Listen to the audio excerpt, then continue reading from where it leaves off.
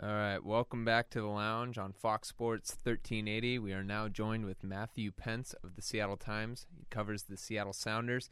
Matt, how are you doing today? Doing well. Thanks for having me on. All right, so Sigi Schmidt mutually parts ways with the Sounders. Where does the team go from here? Well, that's sort of the million-dollar question at this point, right? I think that the first thing is that by making this step, and it is a significant one. I mean, Sigi Schmidt is the only coach that the MLS franchise has ever known. Going back 7+ years, he helped establish them as one of the sort of premier clubs in MLS, and it's sort of impossible to untangle what the Sounders would look like were it not for his influence. So it's not a decision that I think that the front office made lightly or that the club made lightly, but I think it is sort of a marker that the club needs to just sort of make a major overhaul. I think this is an admission that something is definitely flawed with the roster. It's currently compiled, so I think this is the first sign that there's going to be some significant turnover and some significant change within the Sounders organization because it just hasn't been good this year. And this move is sort of the first big step, I think, in sort of making that clear out. Do you feel like the move was mutual, or do you feel like he got pushed out?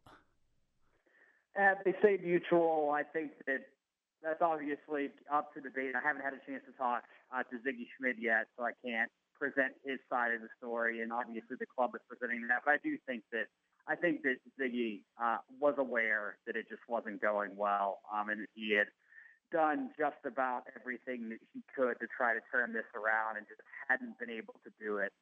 So whether it was his preferred time or whether he would have liked to have stuck it out, I would think that at least part of him would have admitted that maybe it was time for a change. And I don't think it's completely just PR spin to say that it was mutually parting ways.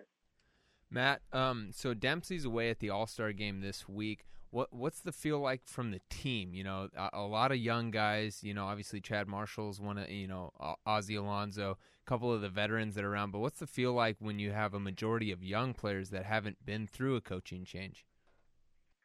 Well, really, if you look at a lot of this roster, a lot of these guys haven't. I mean, you look at Ozzie Alonso, has been with the Sounders since 2009, and he hasn't had to go through a coaching change. This is uncharted territory for a lot of different guys. I mean, I think they will be looking towards the veterans to sort of set the tone, but it's also the veterans that are going to have to sort of play for their jobs at this point for the rest of this year, because general manager Garth Lagerwey has been pretty upfront in saying that he thinks the team needs to get younger, not just around the edges, but especially within the starting lineup. So I think it's sort of a flare sort of sent up, letting the veterans know that they really need to push if they want to be part of this next generation Sounders team. So while they'll be sort of setting the tone, they also are the ones that will have the most to play for over the next couple months here. Once again, we are talking to Matt Pentz from the Seattle Times, covers the Seattle Sounders. So, Matt, I guess my next question would be, if you had to guess now, would we hire a coach before the end of the year, or do you think Brian Schmetzer just has the interim job and then we'll look at opening candidates? We'll review opening candidates at the end of the year. I think that it will be Schmetzer's for the remainder of the year. Sounders owner Adrian Hanauer said yesterday that while they were opening a coaching search immediately, he did very much expect Schmetzer to play out the rest of the year, at which point they would really take a step back and take a good long look at where they are, be it a team that somehow makes a late surge into the playoffs here, which would obviously improve Schmetzer's candidacy, or if they really do need to go outside. I think that they probably will be under some kind of pressure, given the big game that they've talked for so many years now about establishing a global brand and being this big, well-known club, to make a real splashy hire with a casually known name and an established coach. But again, it's early days for that. So I think that will be a decision that I think they'll hold off on until the end of the year. We're joined by Matthew Pentz from the Seattle Times. Nicholas Lodeiro officially joined the Sounders today. What do you know about him? Should we be excited? For sure. He is, I think that is probably being a little bit lost in sort of the aftermath of the whole Ziggy Smith fall out on where the team is at in the standings, and it's probably not getting the buzz that it maybe would have, but he is a very, very good player. 27 years old in his prime. I think Garth Lagerwey, the general manager, said at the press conference today that it's not often that the Boca Juniors playmaker would make a move anywhere really abroad in his prime, especially to MLS, and that's fair. I mean, Boca Juniors is, if not the most prestigious club in this hemisphere, certainly one of them.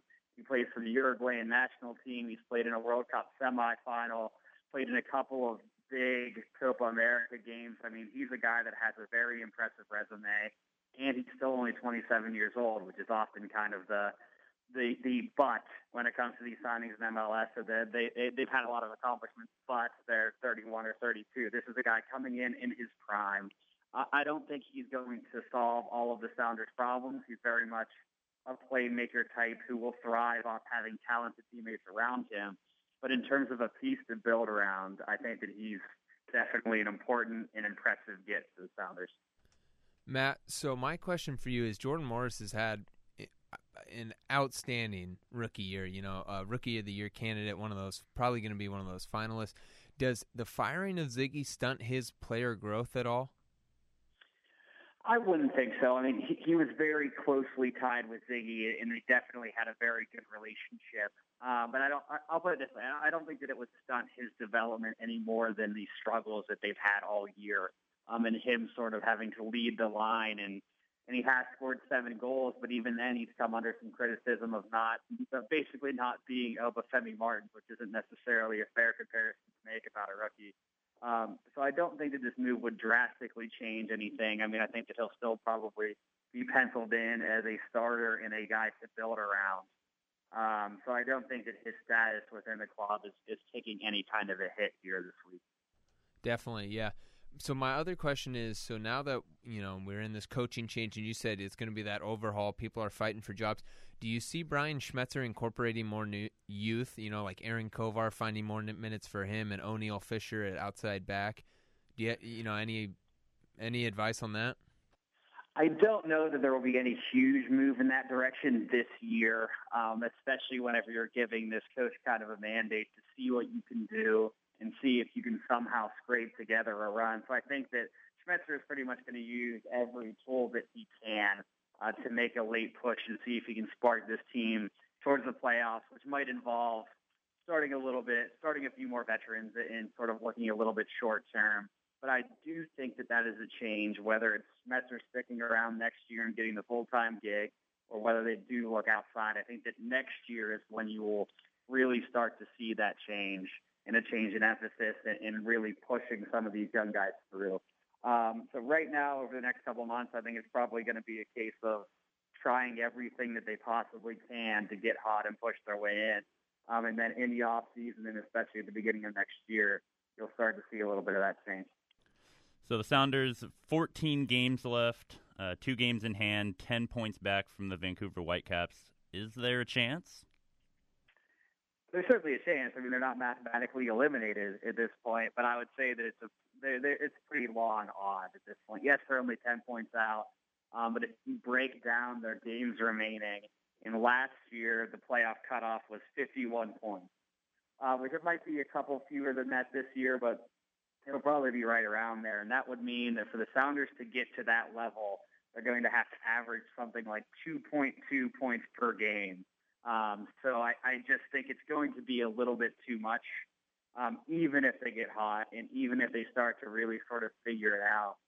They have a really tall mountain to climb in order to get back there. I think it's probably a little bit too late for them to make their push, but who knows? I mean, you win a couple games here in the next couple weeks. I'll put it this way. They're going to have to start their turnaround very, very quickly if it's going to happen because they're starting to run out of time even with a couple months left in the season. All right, Matt, my quick last question for you. Once again, we're with Matt Pentz of the Seattle Times, covers the Seattle Sounders. Matt, if you could pick one thing where you think it would make the greatest impact, offense, midfield, defense, what would you pick as the most crucial part to making this change and making this team, a contender again, in the short term at least? Well, I think if you look at this roster, they need another goal threat, another dynamic goal threat, preferably a winger if they're going to stick with this 4-3-3, because they're just not getting enough production up top. And Nelson Valdez, the designated player, he's taken a lot of flack for his lack of production, and he's a guy that you want to root for because he's a hard worker, he's a good locker room guy, and he really does care and want to make it work, but that just hasn't happened. Clint Dempsey's getting older, and he doesn't necessarily always bring over his national team form to the Sounders. And Morris is still a rookie. It's hard to put too much on his shoulders. So I think that what this team needs is another goal scorer that can come in and take some of that load off. Because really, if you look at their team this year, I think it's really all been a ripple effect of the loss of Omofemi Martins and how his presence on the field just made everyone around him better.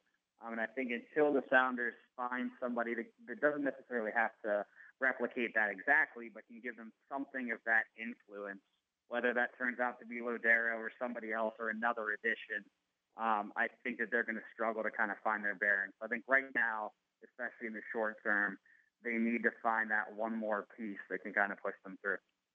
All right, Matt, last question for you. Realistically, when the season ends in October, where do you see the Sounders finishing in that Western Conference? I think that it will be out of the playoff spots, which is probably the only relevant thing in MLS, the way that it works. I don't think that they'll finish below Houston.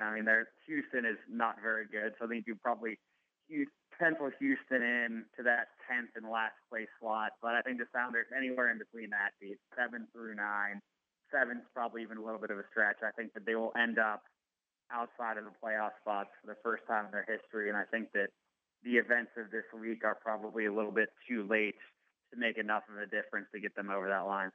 Sure, definitely. All right, hey, thanks, Matt, for your time. You can catch him on the Seattle Sounders, the Seattle Times. He covers the Seattle Sounders. Matt, do you have a Twitter where people can reach you at? Yeah, it's just a Matt Pentz, Pentz, all one word. Awesome. Hey, thank you, Matt, for your time. Anytime, guys. Thanks for having me. All right, that's Matt Pentz from the Seattle Times, and you're listening to Lounge on Fox Sports 1380.